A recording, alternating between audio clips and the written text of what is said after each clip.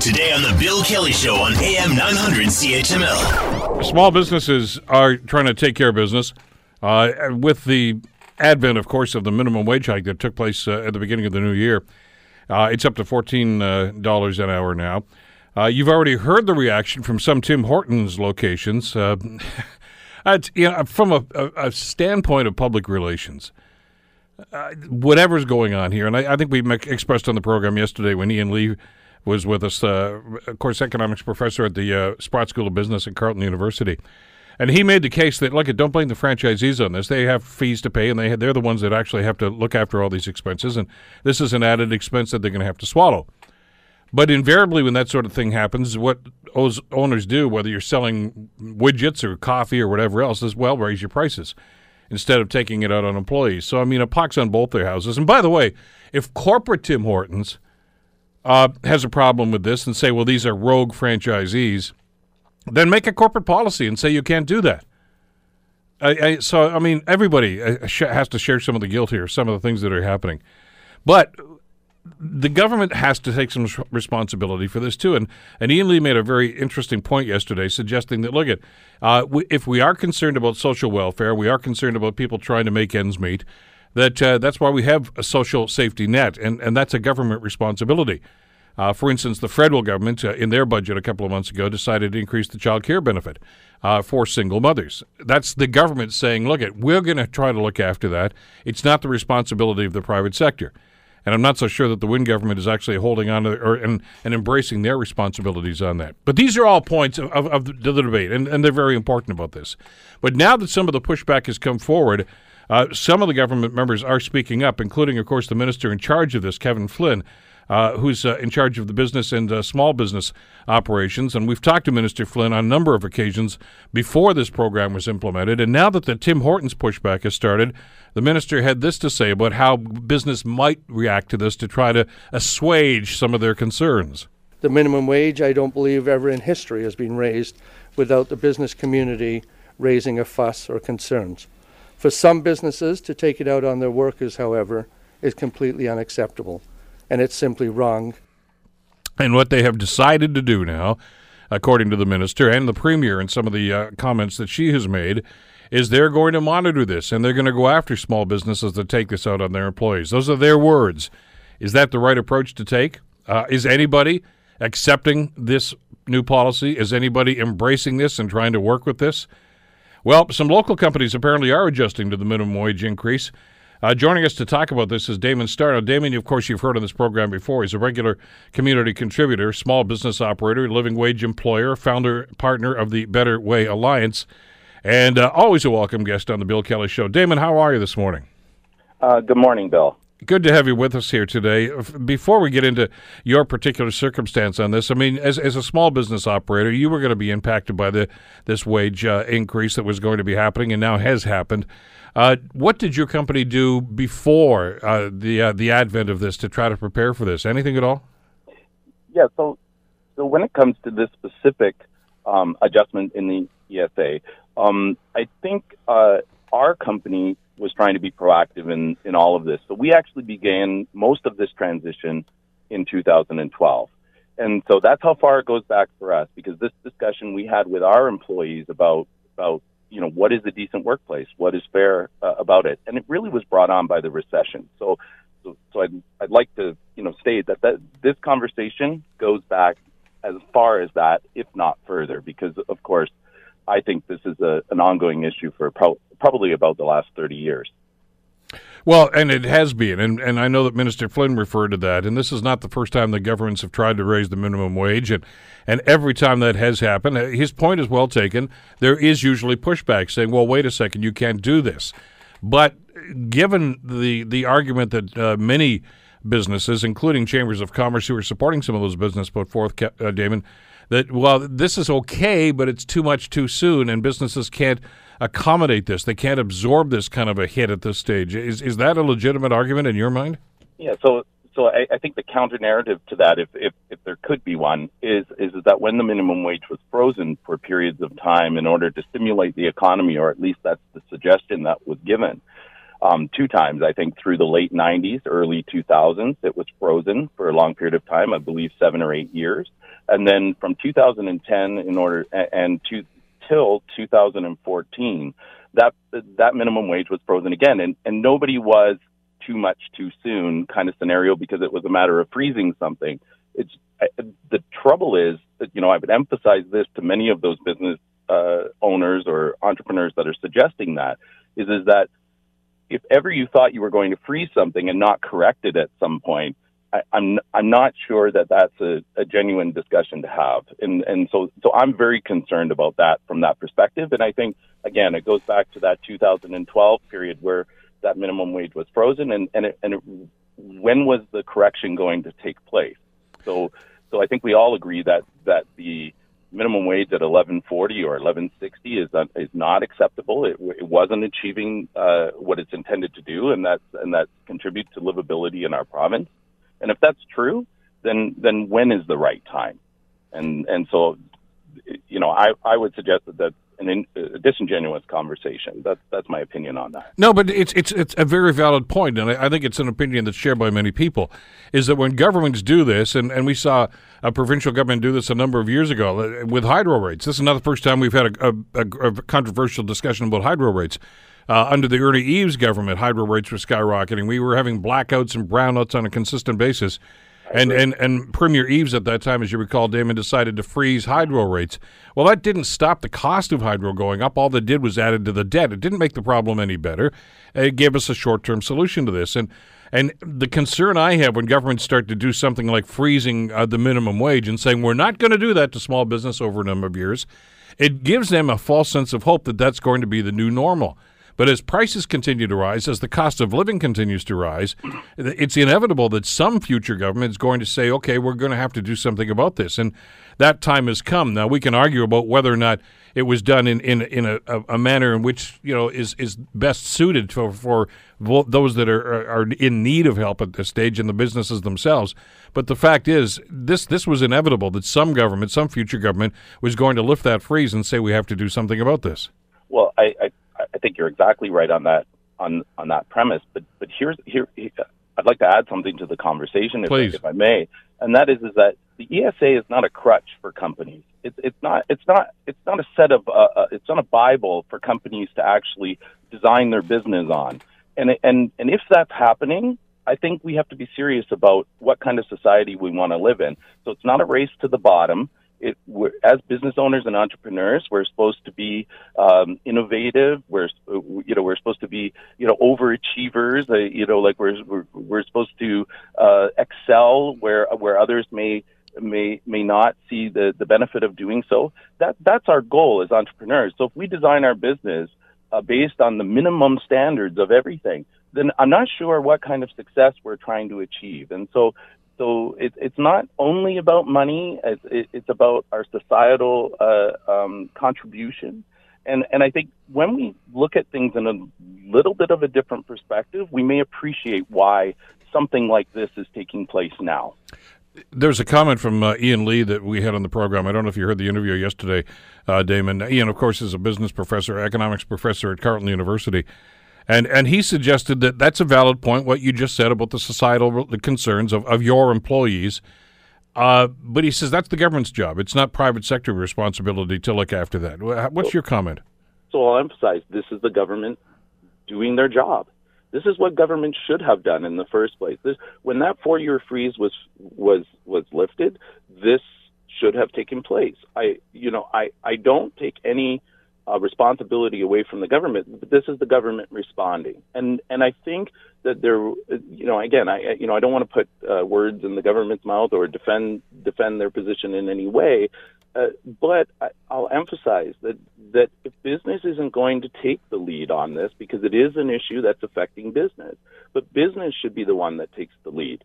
And if that's the case, they can help guide policy. But if they're going to do nothing and they're just going to stand still and just say everything's okay, Jack, because my bank account is full, it doesn't matter about anybody else, then unfortunately the government has to act. And in this case, the government's acting. And I think so to that point, The government is doing exactly what it's supposed to do. And so to criticize the government for doing that is somewhat unacceptable. As a small business operator, you work with a balance sheet. Money coming in, money going out, expenses, et cetera, things of that nature. Correct. And I want to talk about the impact that this policy is going to have on that balance sheet for your business, Damon, because the government says that they heard some of the concerns raised by chambers of commerce, and many of those people guested on this show over the last 5 or 6 months and talked about the impact it was going to have and can they absorb this. And the government came out with what they said was a package of measures. One of them was, of course, reducing the business tax rate here in the province of Ontario. It's one of the lowest around, and that also went into effect, of course, January the 1st. I don't hear a whole lot of people talking about this, but I'm not a small business person. I don't use that balance sheet like you do. Look at the numbers right now, and without getting into specifics about your business, has the government done enough to offer tools to mitigate whatever impact might happen to small business because of this wage increase? So again, I'll say this: I run my business on a premise of demand and supply, and so it's very individualized. It's very specific, and so if I have a demand for a product and a willingness to pay for a product or service, then that will dictate what my bottom line looks like. As government changes policy, we adapt to that policy. In our case, we voluntarily look at our situation and we make adjustments according to our demand and our supply, our ability to supply. So that's how we function. So, of course, incentives on businesses that haven't adjusted or haven't voluntarily made changes are going to assist if they're offered. So a tax incentive may be a way of offsetting some of this, but I would say that affects growth. And so where that is going to come in is it's going to come in on the growth side of it. So as this situation slows growth, as we've seen in some of the reports, we may see some slowdown in growth, that those incentives will encourage businesses to make some investments to help on the growth side of it.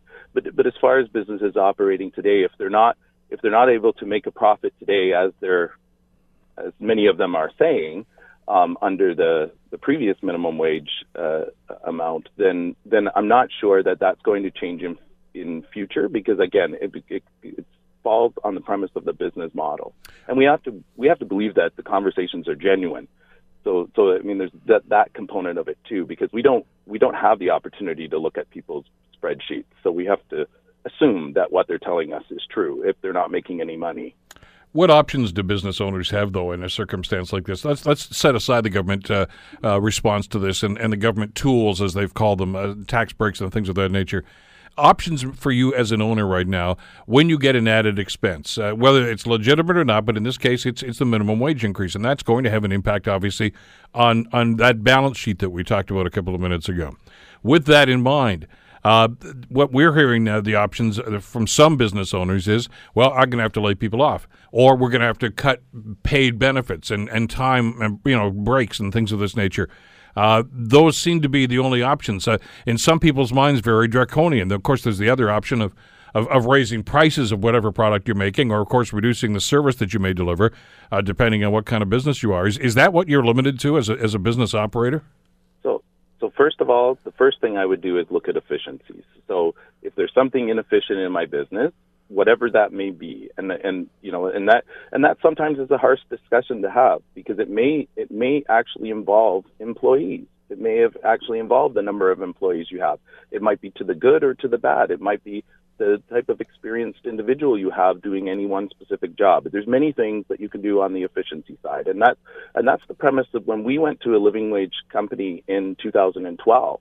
Because we changed from a high turnover, low wage kind of business, and we asked our employees, what is it that we can do to make your lives better? But here's our expectation. So we had that discussion, wholesome. Then what we did is we said, okay, well, if we want to achieve these expectations, how do we create more efficiency? So we actually didn't pass on the cost to our customer, nor did we. In fact, we did the opposite. We we created benefits for our employees. So out of that, but we had an expectation to improve efficiency. So across the board, that's where I would start.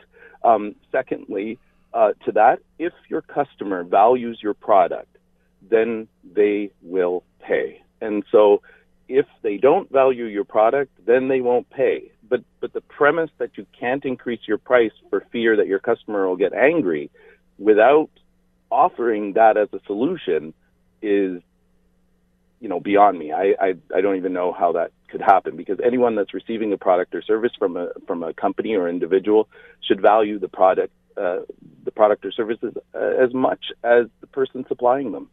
Well, which is one of the reasons why I had a little bit of trouble, let's face it, a lot of trouble, trying to grasp the argument by some of the folks, for instance, in the Tim Hortons situation, to say, well, we're going to start losing business and we're going to affect our bottom line. If you've been going to Timmy's every day and getting your drive-through or whatever it is you do, or have lunch there, whatever the case might be, if you're to raise that by 5 or 6 cents, I had one economics professor last week suggest that if they added even 1 cent to the cost of their coffee every day, that would probably cancel out any proposed increase to their bottom line, or decrease rather to their bottom line.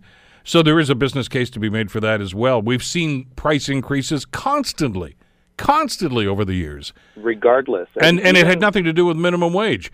I don't pay as much for a cup of coffee. I pay a lot more for a cup of coffee at Tim Hortons than I did 5 or 6 years ago. And as I go in there and stand in line to get my coffee, and I see these television screens and the advertising and all the other things that they're doing, I'm paying for that. I don't want to pay for that. But if I know that the extra 15 cents I'm going to pay for a cup of coffee is going to go into the pocket of that guy or that lady who's serving me the coffee, I'm okay with that. That's it. Exactly. That's my attitude also, too, because if you value that product or service or otherwise the atmosphere, if there's something of value there, then you will pay. And if you don't, then the supplier of that product or service will know. So that would be number two. So first, efficiency. Number two, it would be the benefactor of your product or service. And then absolutely, I don't even think that there's a premise for creating ill will within your workplace, because I think that's actually negative, and I think it has a negative effect on your bottom line. So I can't see how any workers affected in this manner, as we've been hearing over the last couple of weeks, will actually do a better job as a result of it. And I would say that probably has a worse effect on one's bottom line. That's from lived experience within my own business. So it would never be an option for me. As I mentioned in my commentary at 8:10 this morning, the reality here is that this whole discussion at this point seems to be kind of mute, because this is law now. This is not speculative. This is not something the government is saying we might consider doing. It's the law here in the province of Ontario right now. And if we're to take the three political parties at their word, and I do that with some trepidation, none of them are suggesting they're going to roll this back. None of them are saying we're going to cancel this. I mean, Patrick Brown has said that if he becomes premier, he will delay the second phase of this to move it up to 15%. But, I mean, nobody's suggesting they're going to roll it back from the current $14. So this is the new reality. So where is the discussion from small business about, let's see how we can adapt to this, because it's not going to change. It's the way things are right now. I don't hear a whole of that. I know it's early. It's only a couple of days into January right now. But do we need to have that discussion? Oh, definitely. And I think if energy and money is going to be spent on reports and all of that, it would be much better spent on the reality of helping businesses understand the premise of why something like this would take place, because it's reality. This is what we're going through. This isn't a PR scheme. It really isn't.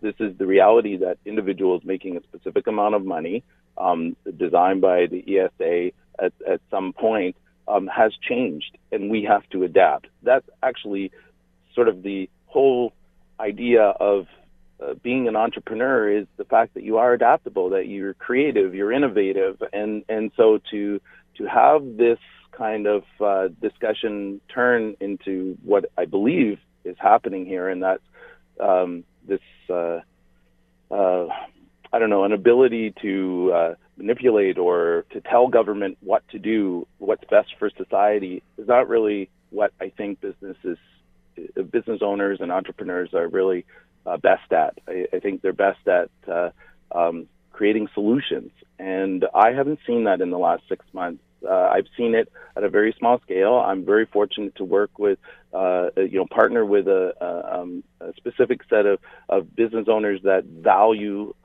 decent work through the Better Way Alliance, and also working with the Ontario Living Wage Network, which I think these business associations would be smart to associate with and maybe network in some capacity to help their business owners better manage their businesses. And I apologize if that sounds a little harsh, but